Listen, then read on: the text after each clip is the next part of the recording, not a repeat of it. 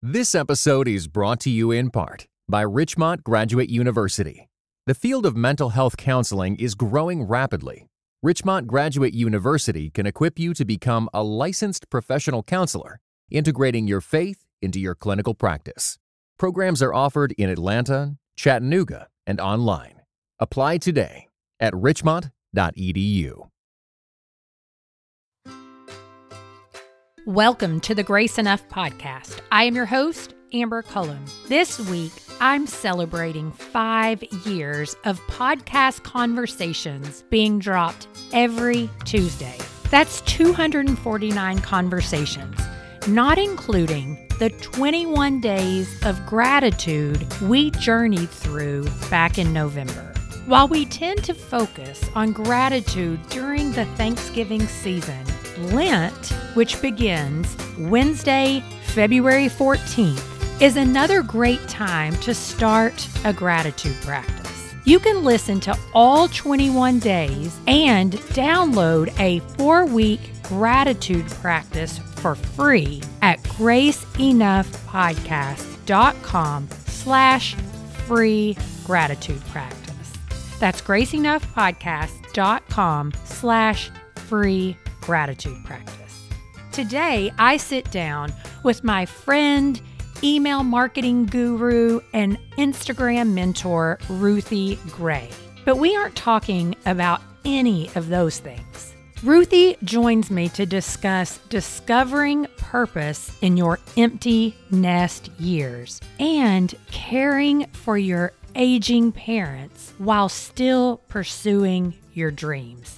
It's an honest conversation between two friends that I think will encourage you to take the next step you've been reluctant to take. Ruthie Gray, welcome to the Grace Enough podcast. Thank you for having me. I'm so excited to be here. Oh my goodness. I always say it. People who listen get so tired of it, but nothing better than having a conversation with my friend. It's just different. Mm-hmm. That's true. We're girlfriends. That's right. We really are. But I know I'm going to learn some stuff about you today that I do not know, because the reality is our friendship is based a lot on what we do in the podcasting world and marketing world and all the things. And we know other things, but a thing or two, maybe. That's right. I'm going to learn a lot. So let's start with this. I like to ask people how they first came to know Christ. Like, what does that early faith journey look like for you? Well, it's real early, like as in 4 years old. I love it. So I was reared in a Christian home. My parents loved the Lord, and they were in full-time Christian service. Mm-hmm. And my dad had preached that night at church, and we came home and he read the alligator tract to me. I guess it was on children's level. I don't know. But after that, I said that I wanted to accept Christ as my savior. And so that's where it started. So did you really consistently learn to walk with them then throughout your life? Or like most of us, you were like, peace out on this for a little while? So I was a pleaser. Yeah, you're a rule follower. Yeah. I don't have that one. I know you don't. But I love you anyway. My husband too. He shares that with you. But anyway, I just, didn't buck the system. I just believed because I believed. But I didn't really, it wasn't like I read my Bible every day from age 4 on, Right. That really didn't happen until I remember my mom saying, Ruthie, you really should read your Bible.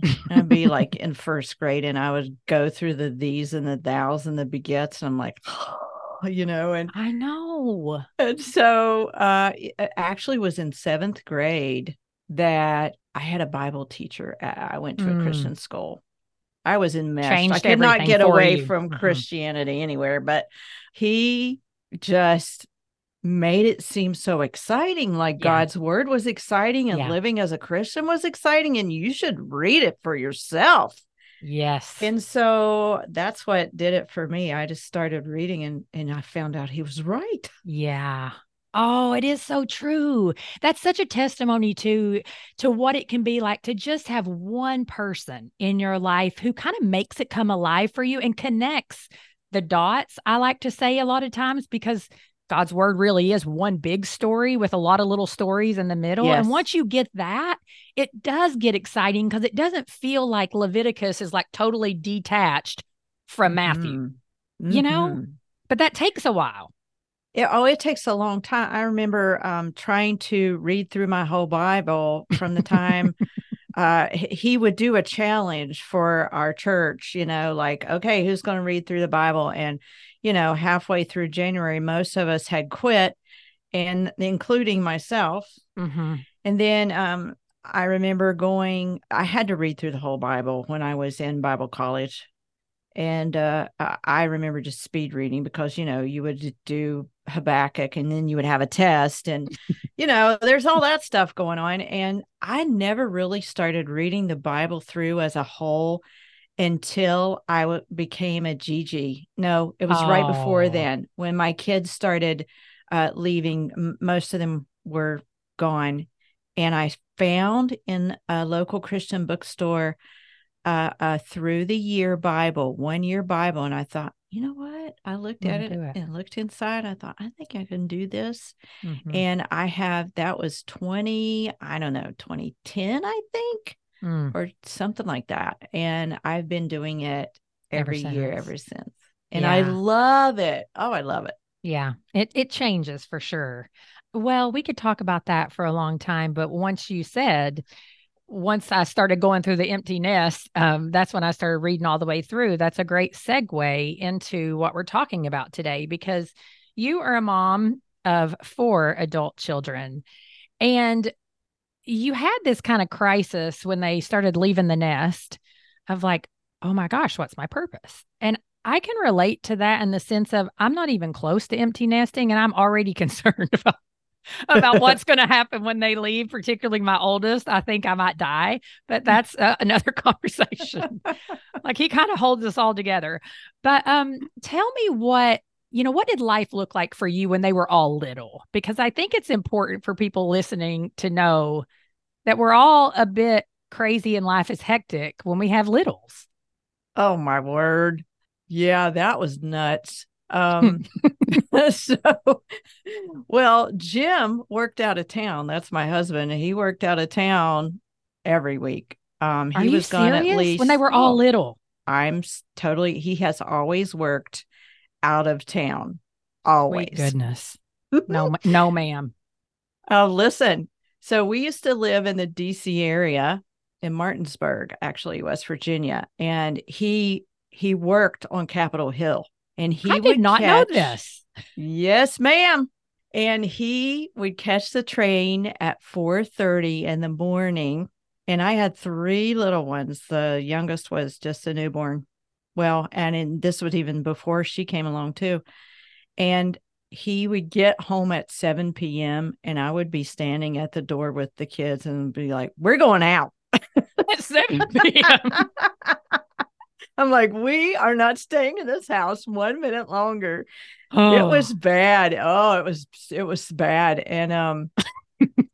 And then I had the fourth, and she was not planned. In fact, one of us was supposed to get something done before she came along, and that didn't happen. So I made sure I drove that person to the hospital to get that done while I was pregnant with this one. But oh, it was just nuts. And then I had her, and she had her days and nights mixed up. And then she was a Velcro child, would never let me out of her sight. And I was just going bananas. And then oh, I yeah. was also at that time, we had moved back from DC, but he was still working out of town. Oh, yeah. It's tough. He's the tech guy that knew how to fix all the things to do networking, and Yeah. engineering and all that stuff. And so that's where they needed him, was in the bigger cities. So, this could go on and on, but at the time I was working at the local Christian school where our kids were going, the 2 older ones, and I was teaching music there so that they could go. Yeah. Yeah. And we were taking the babies, and the secretary was watching the babies. I went and taught all these classes at school. And it was nuts, man. I remember one more story. Okay. And then I'll stop on this tangent. But you did Okay. ask me about I life when did. they were little. I So did. we'd get home from school and I would be so sick of kids. And I was teaching like K4 up to 12th grade music.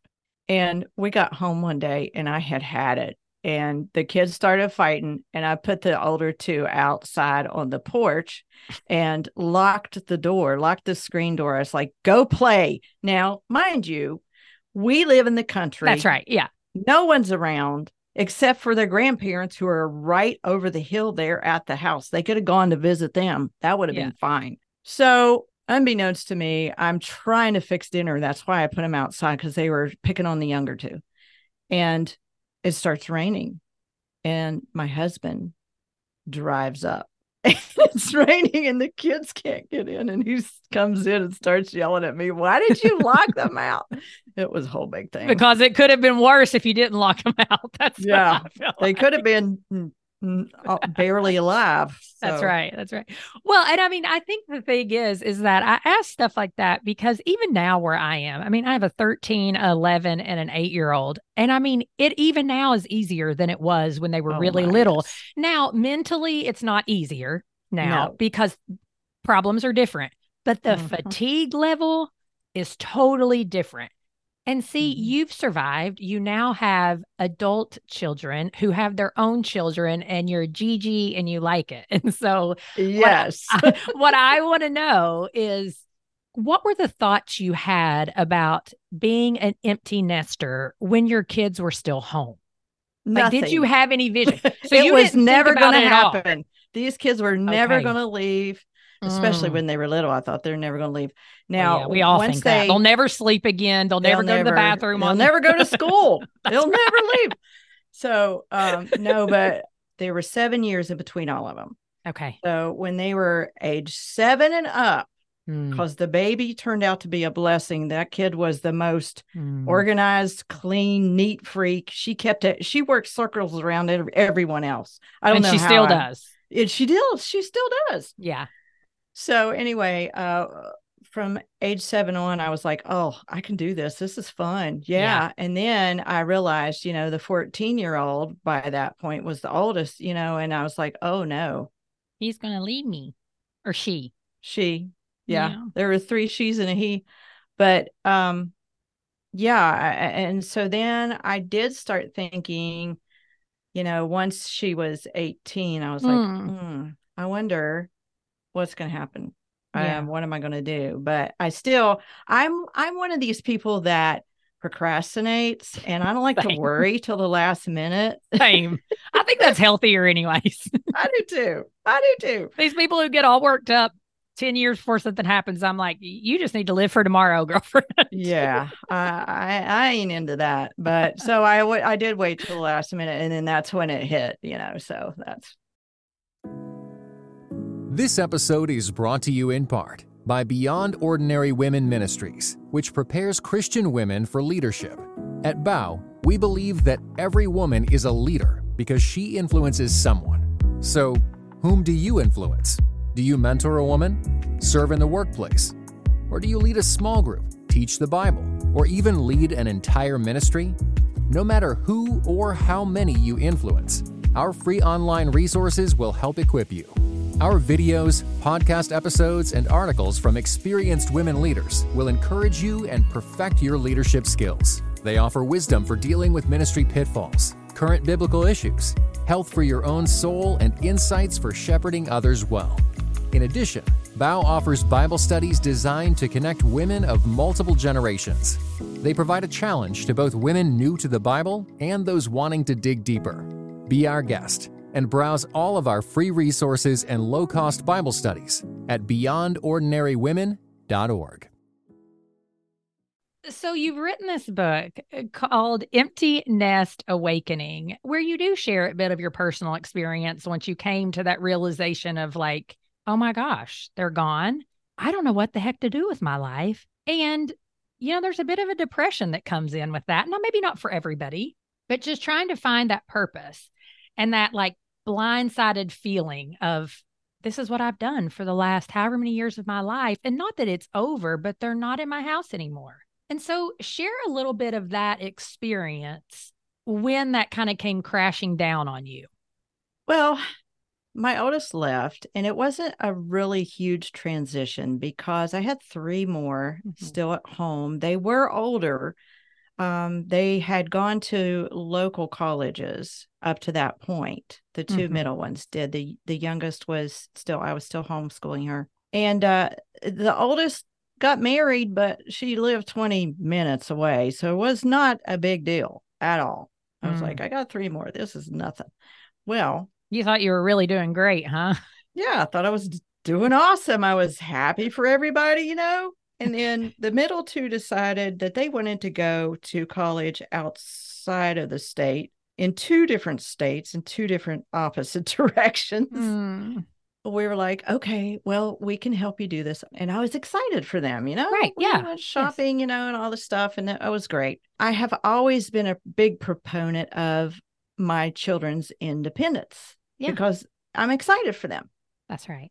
But after they left, it was like this sense of impending doom all around me. And I was like, oh, this is awful. My job is done. My life is over. Yeah. And that's really what you felt like. That's what I felt like. Yeah. I had no purpose. Even though you still had your youngest one at home, the dynamic of the family had just shifted so much that you really had that overwhelming feeling of, what the heck am I going to do? What'd your faith look like at that time? Oh, it was grounded. So you're in the Word. Like, are you asking God any questions by this point? Like, okay, I got to get out of this funk somehow. Okay, so share that with us a little bit. Like, what are some of the things that you're wrestling with, or that you begin to wrestle with? Because I think it takes us a while to get to the point where we're like, okay, I don't have to stay here. My life's really not over. I just, so for me, I've always been a person that has to be busy doing something always. And as a mom of four, you could get that, but you're never not busy. The way I was raised is exactly right. Though that even if you watch TV, you could be busy doing something. Like my mom was a seamstress. She always had a dress in her hand that she was hemming, or if she was making it for me, she would give it to me and say, hey, here, you do the finished work. I made this for you. You can watch Little House on the Prairie while you do that. I was just always doing something. And like in young motherhood, it would be like a cross stitch project, or something like that. And so I felt like I had lost my purpose. And I was all of a sudden I found myself staring out windows. And that was not me. I couldn't get it together. But I had been blogging just for fun for the last few years on Blogspot. So I felt the Holy Spirit's nudge because I was praying about it, like on my face, Lord, what am I supposed to do now? I don't know what to do. And I felt his nudge to start writing more for other people, not just my family and friends. Right. Yeah.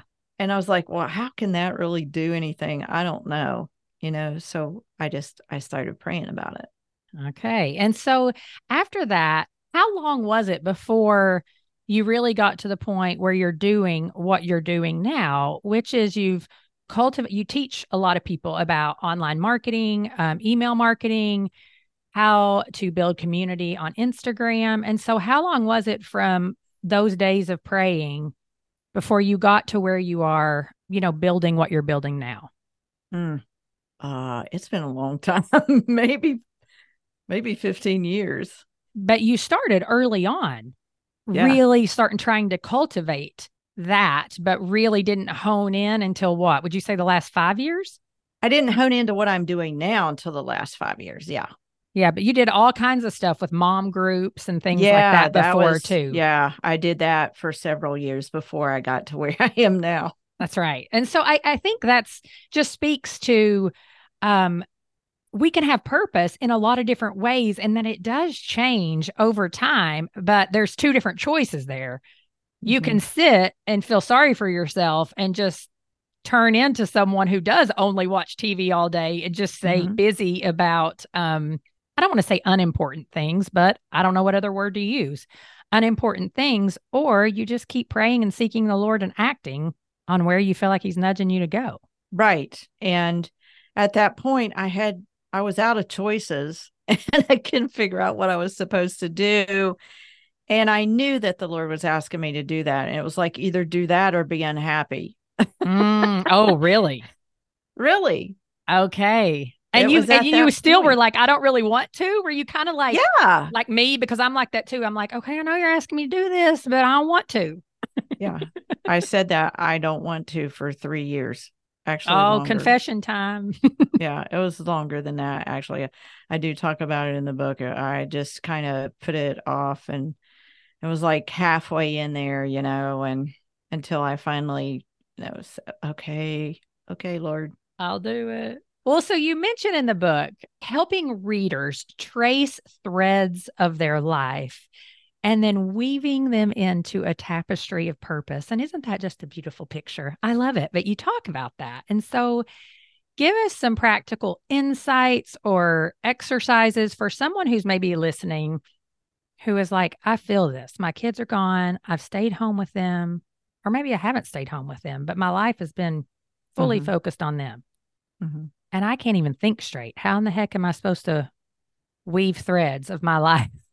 Well, first of all, they can't think straight because they're in menopause now or pre-menopause. Amen to that, sister. That's normal. Something that doesn't get talked about enough. There you go. Yeah, for sure. The things that like I take the reader through some exercises in the book to weave the threads, and there are several questions you can ask. And really, I base them on my journey and how I got here. And I list all the things that happened to me. And then I turned it around and flipped the script and said, okay, let's think about this. How were you brought up? What are your learned behaviors? What are your inherent traits? Also, like things that just come easy to you. And then what are like some hobbies that you like, or that you might like to pick up, or that you might like to learn? What's something that you've always wanted to do, but you haven't been able to do it, but now you have time? And you're just brainstorming, you're kind of brain dumping, and also look at your learned traits. What did you learn? Maybe you cultivated some talents that just kind of metamorphosized, like my metamorphosization. Is that a word? Well, we just made it a word, girl. I don't know if that's a word, but sure. We'll say it is. Anyway, was I used to be super, super, super introverted, and I'm still at my core an introvert. But through my upbringing of my parents being a pastor's wife, building community there, greeting people as they came in, my mom was a connector of people. And she made our little church family feel like they were family. Everybody was connected, and she was great at connecting people. And eventually I learned that from her. Yeah. Like, she would go around and talk to everyone, go to pew, and now I was sitting on the front row clipping my fingernails, and hoping that no one would talk to me. But she challenged me as I got older, and you'll read in the book, there are some things that she made me do that were way out of my comfort zone. But eventually, I was doing the same thing. I was just going around pew to pew, talking to people, greeting people, just like I was the community connector junior. Really? Okay. I could see that, but that's not really your natural self. No, it's not. But it was a trait that I had learned, and I was good at it. And something else that I'm good at is being a leader, but I didn't realize that until, I was older in life and forced into situations. I found out I was a good salesperson. I used to sell Mary Kay so I could get a break out of the house from the kids. During that same time when Jim was working, the girl that brought me in to Mary Kay, she would watch my kids because she knew I was making more money than her. So she would just watch the kids for me. And I was like, yes, please take them. I'm out of here. And I feel you. Yeah. And that's how I learned that I was actually inherently good at marketing. So I encourage the reader, the empty nest mom, to think about just the different things you're good at and don't discredit anything, because a lot of times you're good at stuff that's just natural to you, but it's not natural to everyone else. I know. And then I feel like we can too find ourselves in situations where we're around some people who are also, this is me. I shouldn't say everyone. You're around people who are somewhat like you. So you just think what you have to offer isn't needed because your little pool of people are doing what you do, but there's like 7 billion people in the world. And so exactly the 200 that you hang around is not really that big of a percentage no of people that are good at what you do. So right, I mean it's so crazy. And so I'd like to ask too, like, what's that thing that really makes you come alive, I mean, because sometimes it's even just that thing that really, like, I mean, I come off of a stage of teaching people about God's word, and I mean, like, I feel invigorated by that. Not everybody feels that way. Like some people, that just terrifies them. Like that's their worst nightmare. And so I always encourage people to think about stuff like that too. Yeah, exactly. What does light you up? That's basically it. What lights you up? And it's not going to be the same for everybody. No. And you're going to have a different twist on it than other people do too. That's right. And then you got to be patient with yourself because things don't happen overnight. Well, not always. Sometimes they do, but I think that's the exception. Yeah. Ruthie's like, yep. You're right. And I mean, I'm living proof of that because here I am all these years later after trying several different things to grow a business. And I'm here now, but it took a long time. Yeah. And I mean, I guess the thing is too, like, are you glad you kept going? Absolutely. So it was fun. The entire route was fun. It was just full of zigzags. Right. But I loved every point. I've been reading this book called 10X is Easier Than 2X. Yeah. Eric's been reading that too. Oh, man. So every time you grow and stretch yourself, you're basically 10Xing yourself and you're leaving the 2X, the little stuff that's holding you back. You're leaving it behind. So I feel like I've done that in the past. And in the last 5 years, though, I've 10X just about every year, sometimes twice a year. And the more you get used to putting yourself out there and trusting your instincts and trusting in yourself and you owning your confidence, and it's your God confidence is what it is. And the desires that he has put there, then the more you 10X yourself. But that's another topic. Well, but I appreciate what you're saying because I think about people that we have who are friends that are in common and how empty nest can bring on more time for you. And I think sometimes we get this mentality of it's too late by then. And instead, I've watched people like Kathy, and she's just now coming into, she really loves to share fashion finds and all of these things for women her age. And like, she wasn't even doing that 3 years ago and she's enjoying it, I mean, even Melanie, is Melanie's last name Red? Yes. She has a passion for teaching people and women and encouraging them and pouring into them. And I mean, she's done different iterations of that over time. And so that list goes on of people that we know who you don't have to keep doing the exact same thing. And when you have more free time, it allows you to take more risks sometimes than someone like in my shoes. I'm like, okay, I can't do that because on Tuesday, Thursday, Friday, I've got 3 kids at home that I'm schooling. Right. So with your podcast and with your community that you have, authentic online marketing, you say a lot of times this mantra, community grows opportunity. Mm-hmm. So I want to know what you mean by that. I mean, I know. I want you to tell everybody else what you mean by that. You know that real well. Yes, tell me that first, and then we'll kind of play off of that a little bit. As long as you stay by yourself, like when I was staying by myself in my house, trying to learn how to blog and had no idea what I was doing and was like, where's all the Christian bloggers at? I need it's some lonely help. Too. Whew. It was lonely, but an email dropped and it was by this lady I'd been following. And she was opening a Christian bloggers boot camp. Well, I enmeshed myself in that boot camp. We became a community. That was my very first community.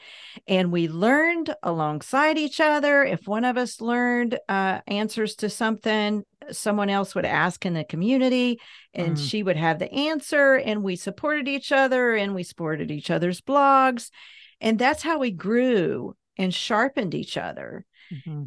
So I'm just likening that to like if I had stayed inside my shell at my house, and I did do it online, yes. Yeah. But online brought more and more opportunities. And so that's my situation now, as not everyone wants to do things online. And that's something I encourage in the book is whatever you feel the nudge towards, just take the first step, but see if you can find a community. Like if you want to do a cycling class, ask a friend to join you. Yeah. And once you're there, I mean, you're going to build community that way. But community helps bring things out of you. They cheer you on and you cheer them on. You're created. We're created for community. We are. And even people who are uber introverted, like you need it. I mean, you really need it. Maybe not as much as someone like me. who really, Chatty Kathy. But I mean, I look at my son even, and he's very introverted at this stage, but I mean, he comes to life in a different way when he kind of puts himself out there and just chooses to be a part of a team or to engage, in the small group at church. And, yeah, I mean, it just grows our minds in way. And even sometimes people that are difficult in community can be very good for us.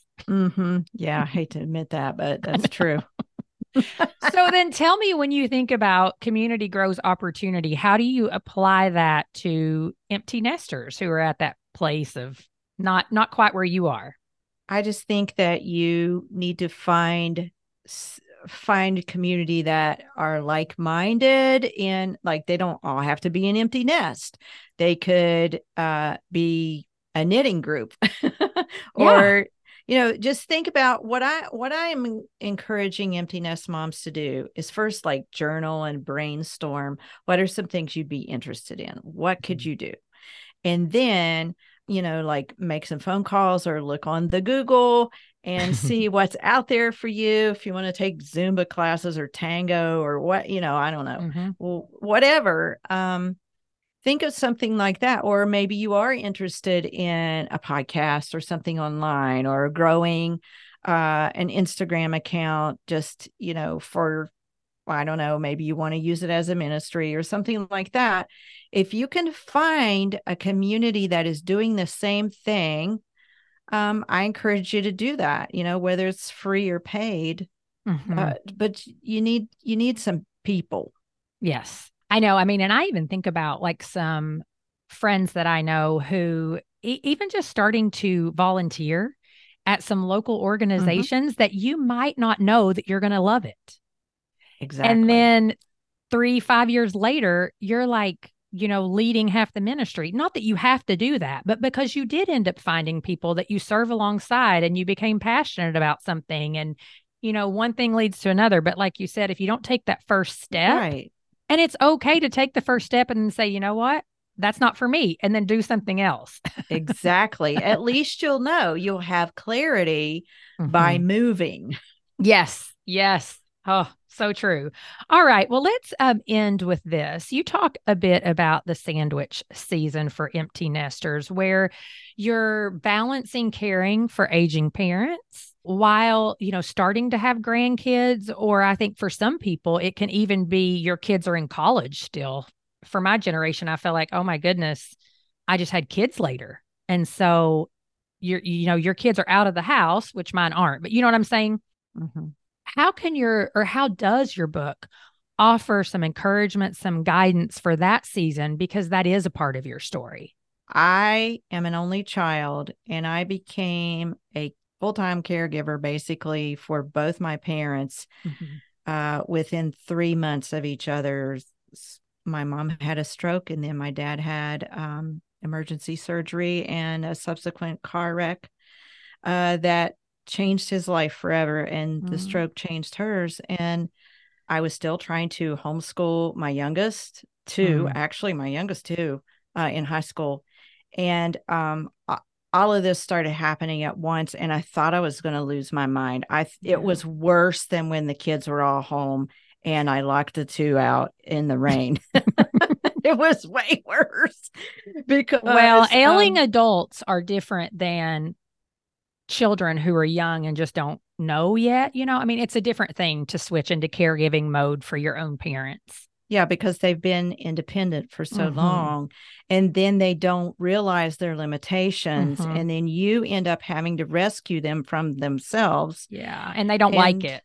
They don't like it, and they don't quite believe that they're there yet still. Yeah. Like my mom, when she had her stroke, I ran down the hill because my parents lived beside me. I ran down the hill, and she was dragging her hand over her cereal, insisting on eating. And my dad had already told me that he was going to call the ambulance. Well, he's standing there right next to her, wishing she would hurry up, and her mouth is drooping. And you're like, this is not, we can't wait. I looked at him, and I knew that. I knew time was of the essence, but they didn't know that. Yeah, and right. I looked at him and said, do you want me to call an ambulance? And he said, yes. And Mom says, no, I don't need an ambulance. I mean, I used to tease her after that. It's like, she was in such denial. Well, and she was mad because we went to the hospital, and she missed one of her girlfriend's birthdays. They were going to all go out to lunch, and at the time she was 72, she was still able to drive and stuff like that. So anyway, it was hard. The denial was strong with that one. She's a strong-willed child parent. And but then Dad, I just didn't expect him to fall apart too, because he's 3 years younger than her. Oh yeah. But it was just this whole big thing, and it just kept going, and it wasn't stopping. And then she had a fall and broke her clavicle, and then it was just, I was overwhelmed. I was like, God, why is this happening? There's only one of me. Yeah. I think that a lot of people can feel that way. It was so hard, and I just kept coming to the Lord and just praying in between the cracks and crevices. I tried to, I would take my gym bag. At the time, we were members at the Y, and it was right around the corner from the hospital. And I would just run in there and run off some steam, on the elliptical for 30 minutes, and then get back in there and try to chase down doctors and get some ideas and get some answers. Well, so at this point, though, you didn't have grandchildren yet. Not yet. And your journey with caring for them, I mean, you still have your mom. Yes, been almost 14 years. 14 years, but you, lost your dad in the middle of having at least 2 grandkids, I know. Yeah, I already had the 2. Yeah. And so what's that like that caring for them and yet still trying to be involved with your grandkids' life? Because it's another really busy season. I think it's easy to think we're empty nesters and that's it. But we so often go into that role of caregiving for parents then while you're also trying to help your own kids. Yeah, it was tough. At the time, after my grandson was born, and they were only 2 years apart, my grandson and my granddaughter, I had to babysit him almost every day because his mommy was working. And then the granddaughter came along, and I had to babysit both of them. And I was still trying to take care of my parents. So I would bring my grandkids home, and my parents, by this time, we had built an attached apartment onto our house so that we could manage mom and dad better, and they didn't have to go up and down stairs and things. So I would take the grandkids over there to visit them so that they could have some interaction. By this time, we were just like in maintenance mode. I would take them over there, and dad and mom would so enjoy them, but it was like having two toddlers in the room with two grown toddlers. Yeah. And they would all be vying for my attention and needing stuff. And it was absolutely bananas. It's nuts. Oh my God. I mean, I was like, I'm going to go to the funny farm. Yes, I feel like I might. I mean, I feel anxious thinking about that, but at the same time, I'm so grateful that, you're able, like, I'm sure that you don't look back and go, nope, I wish I would have done something different with my dad. No, I don't, because I did everything in my power.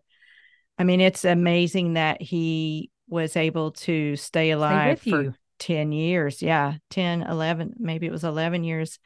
It was sad because he wasn't his same self, but he was at his core, his same personality, and yeah.